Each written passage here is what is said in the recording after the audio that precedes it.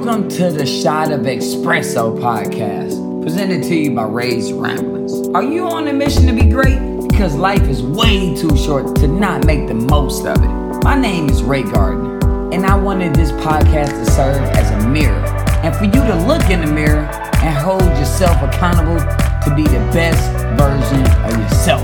Let's be great together. Let's get it, people.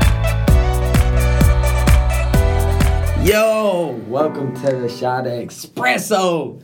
Alright, presented by Ray's Ramblings, and I'm here with my guy Spank. Spank, man, tell them a little bit about yourself as far as where you started athletically, because I know you played various amounts of sports, and where did you end up? Well, kind of like my whatever sports career started, I grew up in New Hampshire. Okay. And due to the weather, you're kind of limited to seasons. And unlike Florida here, where you can pretty much play outside all year long, up in New Hampshire, in the fall it was soccer or football. In the winter it was hockey. And in the springtime and summer was baseball. So I played all those sports growing up. I played tennis. I played anything I could play. You played tennis? I loved it. Okay. Oh, yeah. No. What was your favorite sport out of the three? Hockey. Hockey. Okay. Hockey was my favorite. I actually was a better high school hockey player than I was a baseball player. Oh. But ultimately I went to college at the University of Lowell. It's now UMass Lowell. Okay. About a half hour north of Boston. Went to go play hockey and baseball. Kind of burned out in hockey and said, well, baseball's my sport. What about tennis? That's just a recreational thing. Okay. It was just as a kid, anytime there was anything, if I found a golf club, I'd swing the golf club. We had different bowling, as you've seen me play with regular bowling down here. I'm not very good at it. No. But we had a different kind of bowling up north with the candle pins and total different games. So yeah. But yeah, I just loved everything about sports. Okay. All sports. And I had the pleasure of training you, and you taught me some valuable lessons, and we never really discussed it. So, from your perspective, what is an athlete, and what is the most important attribute that an athlete should have? Well, I think probably for all athletes, if you do not love what you're doing something wrong. Okay. As a kid, came from a single mom family. I rode my bike everywhere. Yeah. So if I wanted to go play baseball, my mom was working. I got on my Stingray and rode to it, and then graduated to a 10-speed as I got a little bit older. But I was riding anywhere between 5 and 15 miles a day, going back and forth to either baseball practice or something like that. So that's probably the biggest thing. I loved what I did. And then, as far as your drive, and I've always felt that if you drive yourself, as far as motivation-wise, that's always worked best. As a coach and as a player, I could have someone coaching me up or training me like you did, and I love the structure of it, but if it wasn't coming from inside, I wasn't going to be as good as I could be. Okay. All right. So, as we talk about the mental drive, right? So, my favorite story. So, I trained Spanky. So, I got 2 stories that goes hand in there. First off, he the first person I ever trained, and the dude told me no. So we on the bike. We on the bike, and we doing this interval training where you go super hard for 20 seconds and you got a 10-second break. And it's about, it lasts 3 minutes. So basically it's 30 seconds. So he did the first 4 and he thought it was going to be it. So it was him and our boy Cap. And they both on a bike and they did their 4 and they both looking at me dead. And I'm counting. I said 5, 4, 3, 2, go! And they just stared at me. And I said, go! And they just stared at me. And then he said, what'd you say? I think I said my go just went. There was nothing left in the tank. And according to my recollection, we were supposed to do 2 minutes, and we were on our 4th minute, so we were already like past. You've been known to stretch the truth a little bit when you're training folks. We caught on to you, and like I said, it wasn't like we were dogging it. There was just nothing left. And it was funny because we both stopped at the same time. It wasn't planned. Yeah. We didn't know what was going on, but it was just like, dude, there's nothing left. Nothing left. And I'm like, go. And they said, I hear you. No, we done. I said, never had them do it. Ray, scream louder because we can still hear you. Yeah. Okay, but there's nothing we can do about it. So, like, my favorite story of all time, and something that I learned, and that's why I asked you, what's the number one characteristic of a athlete is the mental part. So we had a bet, a $500 bet that you wouldn't stop drinking for, what was it, 4 months? It was actually just for the 40 days for Lent. 40 days. And ended up doing, 55 days, 60 days, something like that. Yeah. And you know, that whole thing, again, it's from your inner drive. And I know once I put myself to something, I'm going to achieve it. Mm-hmm. And, you know, everybody knows me. I'm a pretty social cat. You know, I go out and I enjoy myself, and I'll have a beer and enjoy it. Man, I love being with friends. Yeah. But I went out and I was enjoyable having water with friends. Yeah. And unsweet teas. And part of it was the motivation was to get myself healthier. Yeah. But also, you know, we had a little bet on this thing, and there wasn't any way that I'm going to lose. Yeah. That's you know, everybody hears refuse to lose. That was me. Yeah. I don't care if it was Candyland against the kids. I must have turned over the board a couple times when things weren't going my way, or shoots and ladders and kept hitting the wrong thing, and you know. But that's and I was always like that, even as a kid. And I don't consider myself a poor sport, but I didn't like to lose. Okay. And that's a highly motivating factor when you go into a competition, that you're going in to win, not to do good, or not embarrass yourself. I go into every competition to win. The first time that I got into the city championship of golf, you know, I had never played any competitive golf in any tournaments. I played a bunch with guys, you know, at clubs, but I went in to win. Well, I got beat in a playoff, and shot 4 under par the second day to get in the playoff. But, you know, I was like, well, everybody's like, whoa, dude, you did really well.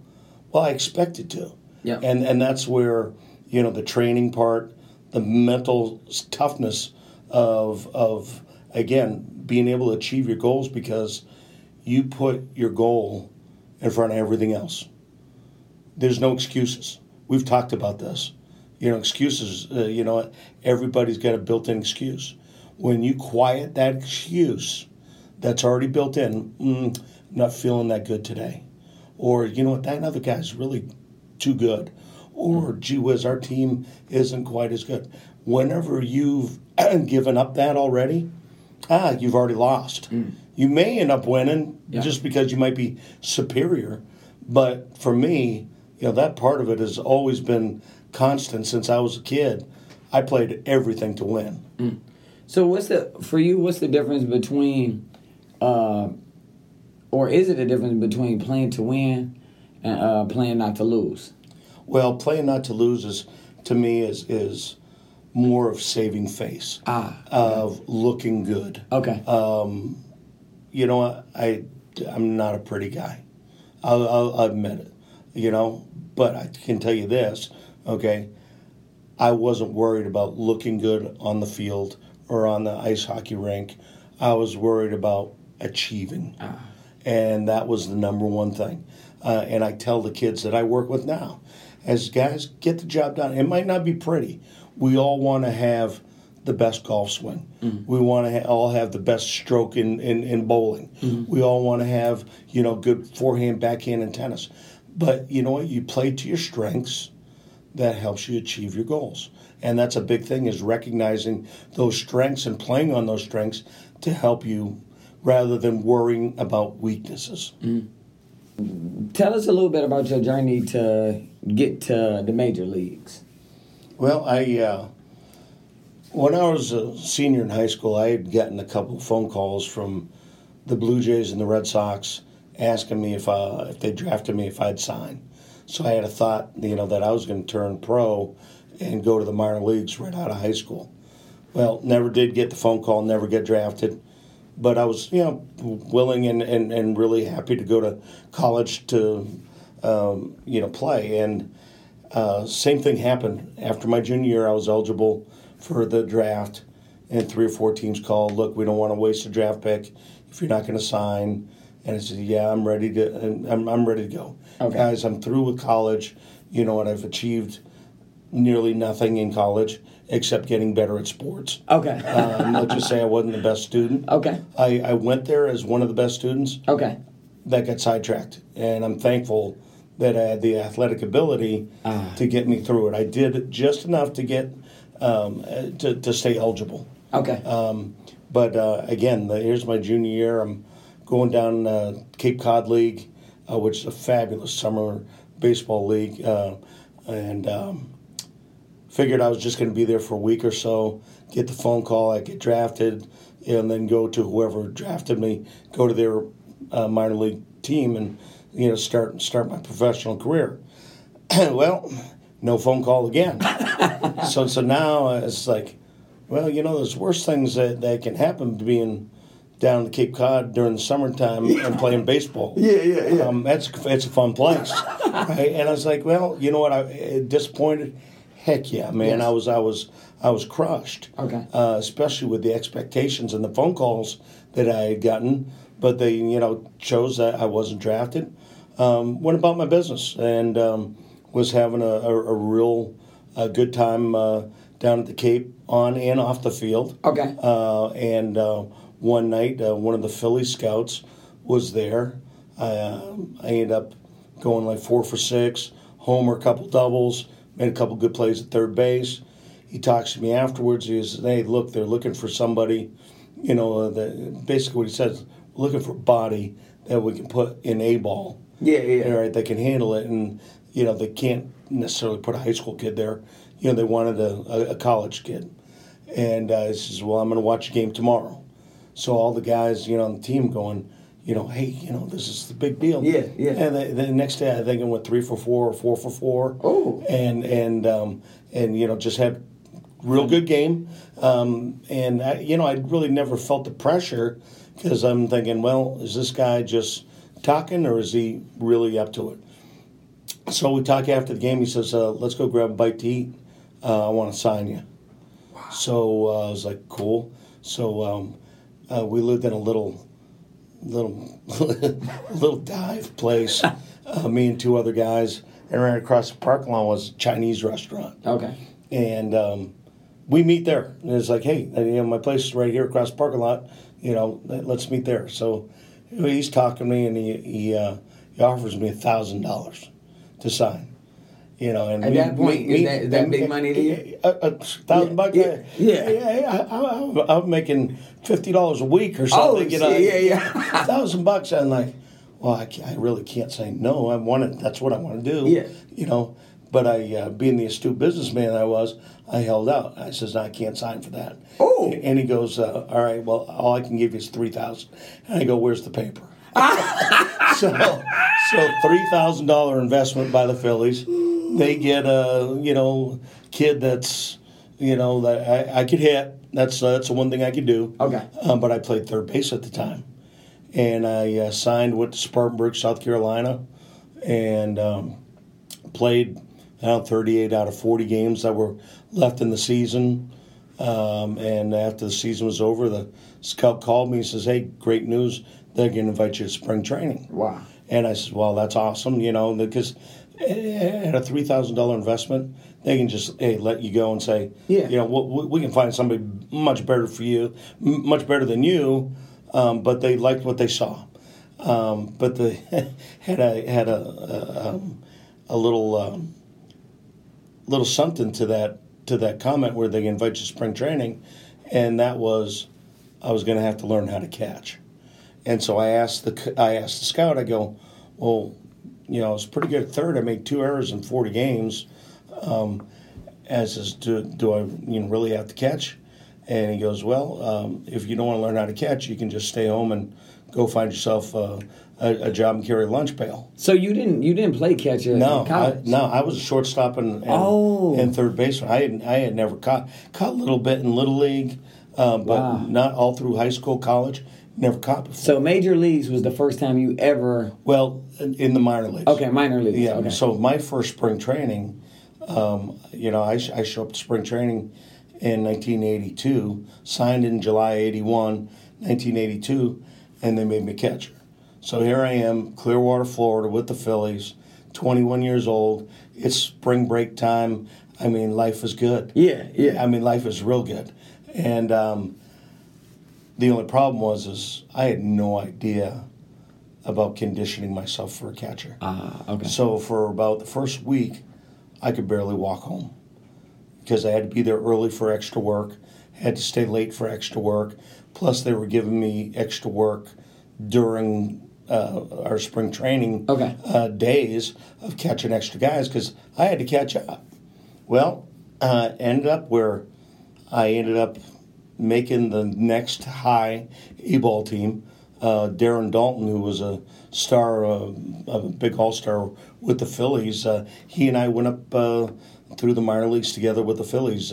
He was a starting guy, I was the backup guy, and so I got promoted to high A-ball, and this is the first time I had ever caught. Wow. So I made some mistakes. Okay. I learned a bunch of things, but the biggest thing was, repetitions. Okay. I needed to play more. Okay. Had a pretty good year. Like I said, my bat did enough for me, and I was learning enough defensively to where it warranted I get promoted again next year to Double-A. Okay. And that's probably the biggest jump for all professional players. Usually starting rookie ball, which I was lucky enough didn't have to go through. Then usually a low A, a high A, and then it's Double-A. And now in Double-A, there's only one Double-A team per organization. Okay. One Triple-A team per organization, and then the big leagues. And with all the rookie ball and A-ball teams, most of these organizations have 6 to 8 teams. And so now you funnel down to one Double-A team. Okay. So I get promoted, have a real nice year, was working out, expecting to be promoted again the next year to Triple-A because they didn't have any catchers left. And last day of spring training, they made a trade for a guy, and they bumped me back to Double-A. And that was probably the lowest point at that point because you don't want to go to the same league or the same city, that you were in the year before because that means you're not making progress. Gotcha. So same thing happened with same head coach that I had, and we have a nice long talk. We're in Reading, Pennsylvania, at the boosters dinner that they have annually, and so now this is my second boosters dinner, which I'm just crushed. Yeah, I'm bummed. This is bad, and that head coach, the manager, he says, "Look, just have a good year. They're gonna make you coach next year. Just go about your business. The organization likes you." And I said, "Well, don't you think I can make it to the big leagues?" He goes, "Nah, you know what? You might have a chance, but if you do, you won't play hardly at all. You just don't have the tools." And it's like, well, thanks for your bluntness, really. Yeah. But it was like, all right, honest. well, you know what? Not that I needed extra motivation, but I got off to a tremendous start. Okay. I was, again, the backup because they had seen some phenom that they were highly motivated about. And so I was his backup, but I was DHing a bunch and then catching. So I was pretty much playing all the time. Okay. I ended up making the Eastern League All-Star team as a backup, but I was made it as a hitter. Yeah. Well, when Darren Dalton got hurt in AAA, they called me up in July instead of their phenom. Wow. They figured I had enough. I was more ready for that than he was. Yeah. Played a month and a half and just went off. It was, just hit 320, hit like 6 homers in a month and a half. This is in the big leagues? No, this is in AAA. Yeah. In Portland, Oregon. Okay. And in the Pacific Coast League. In the notorious hitters league, I went off.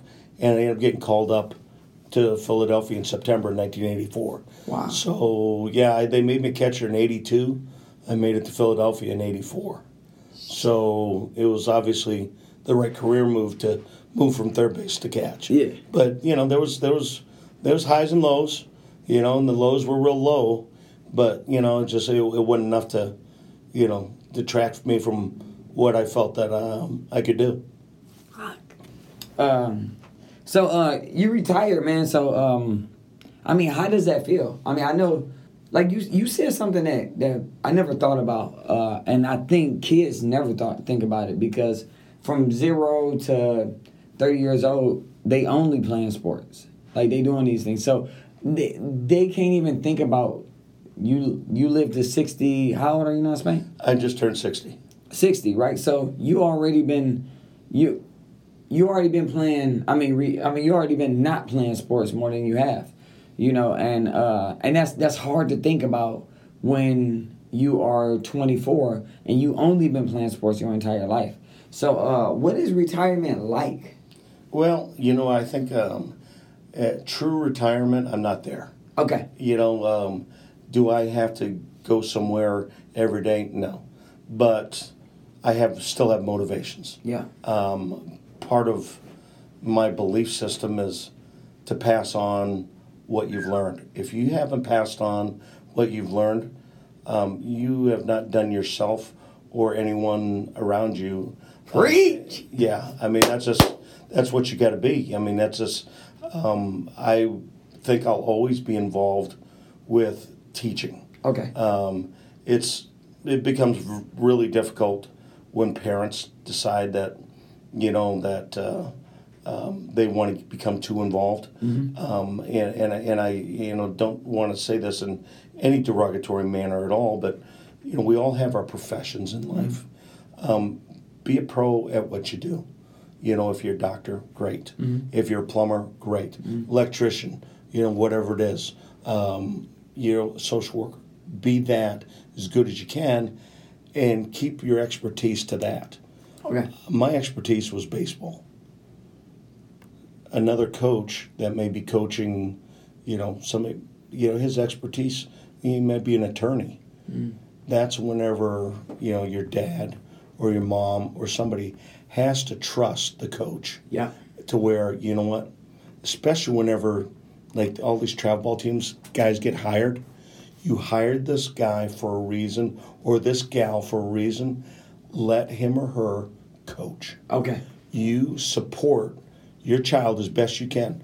When you think of it, if you're in charge of a group of people, a boss at a corporation, let's say just 15 people, and they have 15 different voices that they have to hear, you're not going to have that one thing that they're going to need, and that cohesiveness and everything being able to be simplified.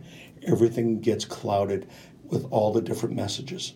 So now you've got a team of your team, and just say their parents have decided, well, I don't want you to do your balance sheet this way. I want you to do it this way.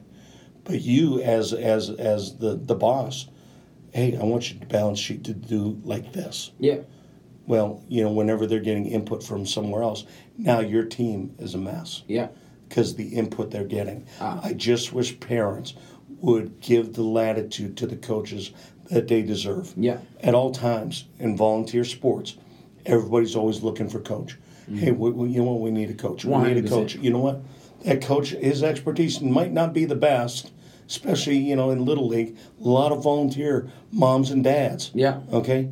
But you know what? They volunteered. It's their team. 100%. You know what? Next year, you want to have something to say?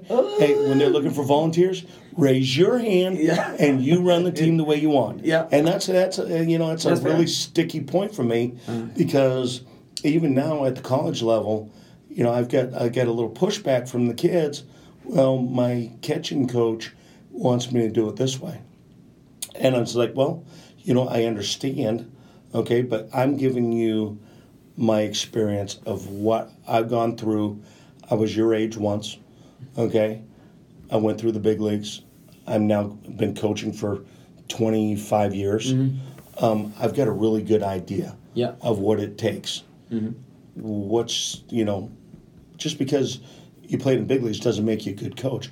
Is understanding and being able to connect with that player. That's the most important thing. Yeah.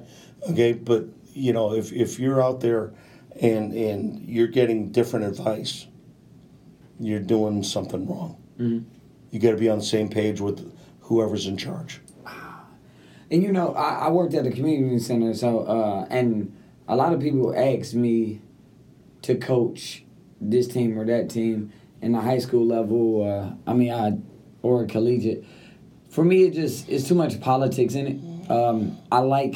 I'm a trainer by trade because I don't have to deal with the politics. At the end of the day, I'm responsible for making you stronger and in good condition. So essentially, I'm building a foundation for your success. But I'm not responsible for if you can shoot, if you can hit, if you can catch, your reaction time, somewhat for that. But nevertheless, I get the opportunity to solely do my job without anybody critiquing it or saying anything. Unfortunately, as a coach, like you said, it's 27 coaches out there.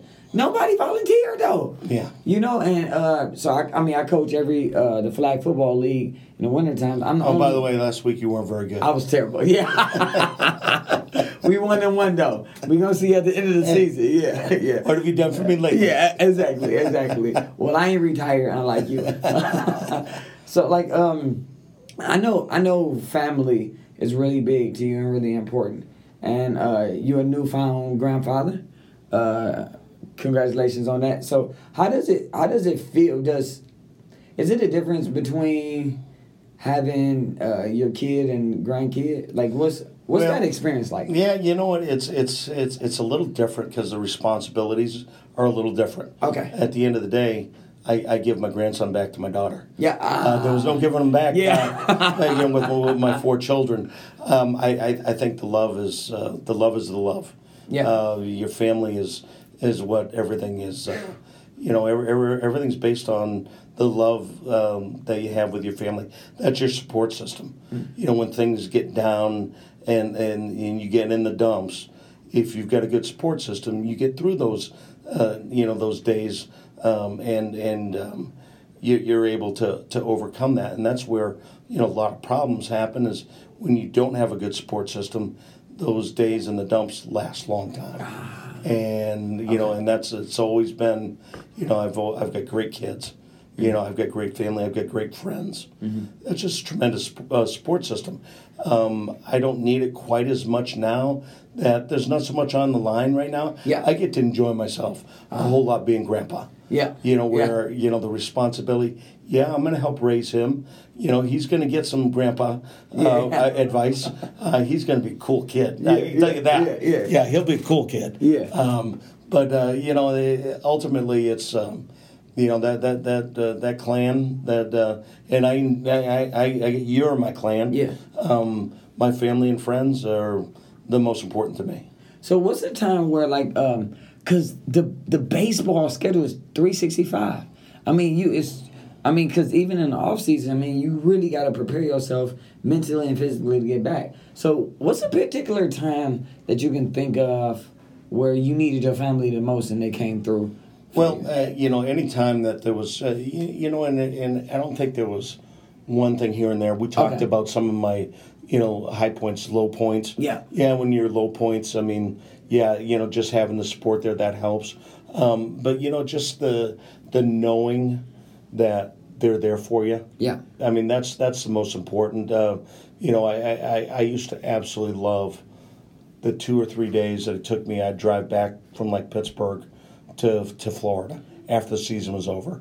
Just me in the car. Could have flown. That's a long drive. But you know what? I took 2 days. Spain fly, man. You was getting money, dog. And it was 2 days of peace. And then whenever I got home, now it was all about the kids.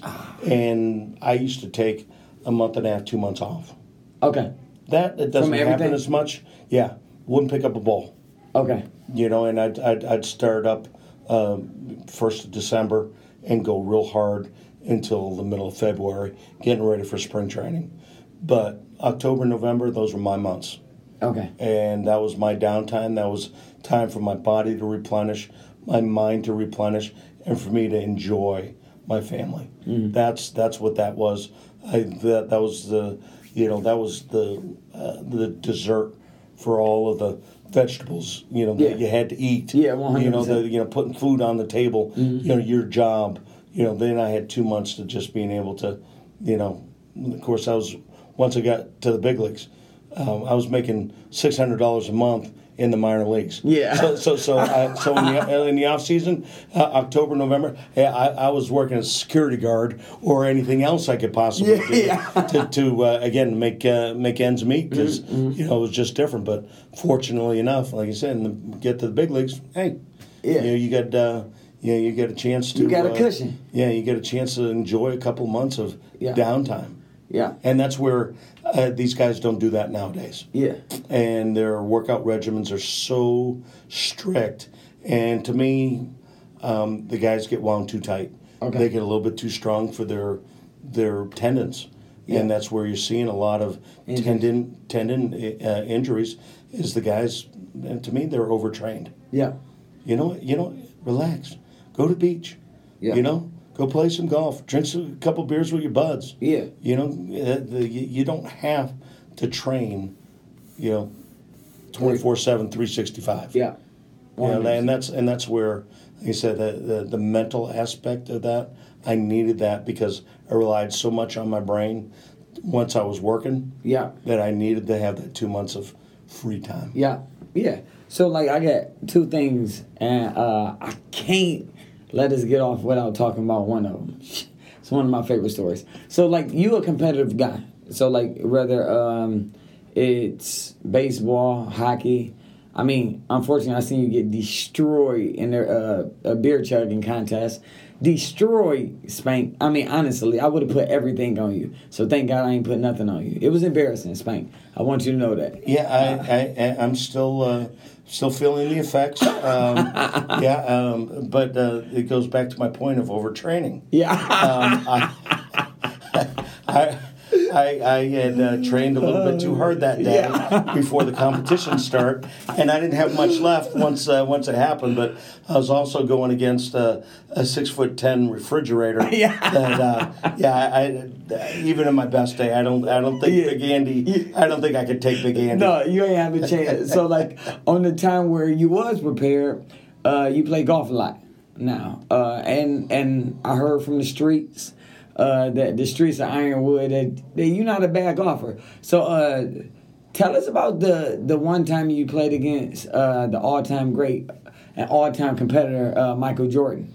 Yeah, so spring training 1995, Michael Jordan, as everyone knows, decided he was going to try his hand at baseball. And, us, professional baseball players at the time were like, all right, this is going to be a circus, blah, blah, blah. Well, you know what? Mike was cool, and I tell you, he worked his butt off. He was there 6:30 in the morning working out with the hitting coach.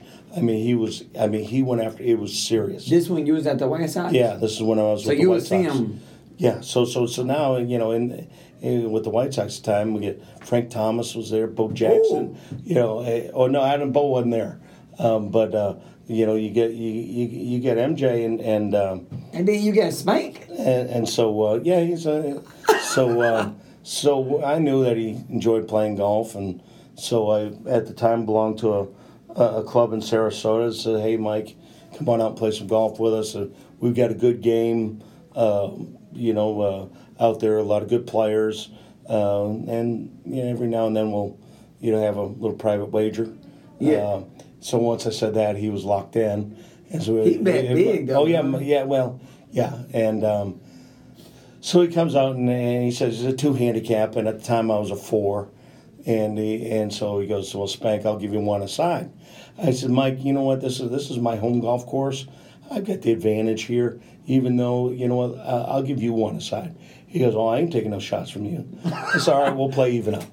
Okay. So what's one aside? That means I'll give him one shot on the highest handicap hole on the front side, one shot on the highest handicap hole on the second side. Okay. So if we both make a 4 and he gets a shot, that means he gets a 3, I get a 4. He wins that hole. Okay.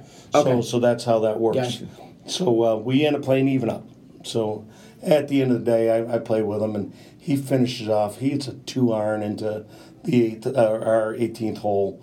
He's playing dead in the wind. It's like 450, and he knocks about 3 feet, makes birdie. Well, that saved him maybe a couple $100 because I kicked his ass, and so afterwards, you know, I don't talk much trash. You don't? I don't. No, Okay. no. Especially on the field. Okay. Or on the golf course. I let my actions, but I was pretty proud of myself and went up to Mike. I says, "How does it feel that a short, fat, bald white guy just kicked the greatest athlete's ass?" And he chuckled and laughed, and he was great about it. I one of my favorite. Things that I have. I've got a picture of Mike and I, and it's at McKechnie Field. Right, for real? And during spring training, and so it's got a microphone, on a big boom that they're trying to get in on our conversation, and so we're talking stuff, and they take the picture. Well, I get the picture, and the microphone is positioned as the angle is that it's kind of like looking like it's in his butt. Yeah. Right. And so I have him sign it. Hey, Spanky, could you tell him to take that microphone out of my ass? So I got that picture at my house. Oh, that's incredible. Last thing, I always want to leave with something that's really important, and it's like what I like to hear from everybody is when people think of Spanky, when everything is all said and done, what is the legacy you want to leave around for the world to benefit from? I think the loyalty and trust. I'm a loyal guy, and what I say is what I do.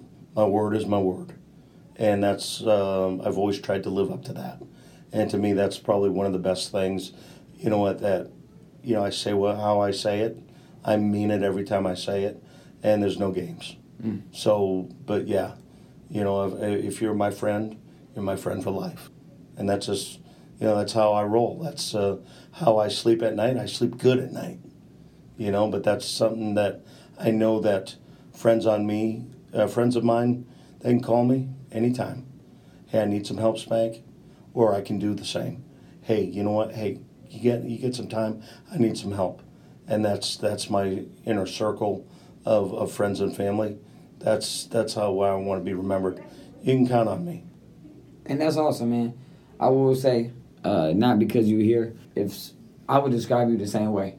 I originally started as your trainer, but now we just really close friends. And I know that if I ever needed you for anything, don't matter what it was, whether it's just somebody to talk to or something like that, not only would you be there in a second, you'll be there and give me your full attention and you'll help me out. And the special part of Spank that I don't say a lot is not only would you help me out, but if you seen me struggling and I didn't reach out and I probably needed some help or something like that, you cognitive enough and to notice that. Well, you know what I'm saying? I always appreciate that. I've been in a couple times in the train with you, and you had the old boo-boo lips. You're there stepping on your bottom lip, and I had to kind of kick you in the butt a little bit. Yeah, man. Hey, Ray's having a bad day. Let's see what I can do to, kind of brighten that up a little bit for him. Yeah. No, I appreciate it, Spank, man. I love you. We're gonna do plenty more of these. Thank you for listening to the Rays Ramblings podcast. I hope it brought you value this week. If it did, make sure you subscribe and follow Rays Ramblings on social media. If you want the key points, bonus materials from this episode and future episodes, head over to raysramblings.com/podcast. and sign up for the Raid Club. You also get special perks, early access, and weekly motivation sent directly to your inbox, people. All of it for free. Just by signing up for the Raid Club at RaisRamblers.com/podcast. Again, thanks for listening, people. Have a great week and be the best version of yourself.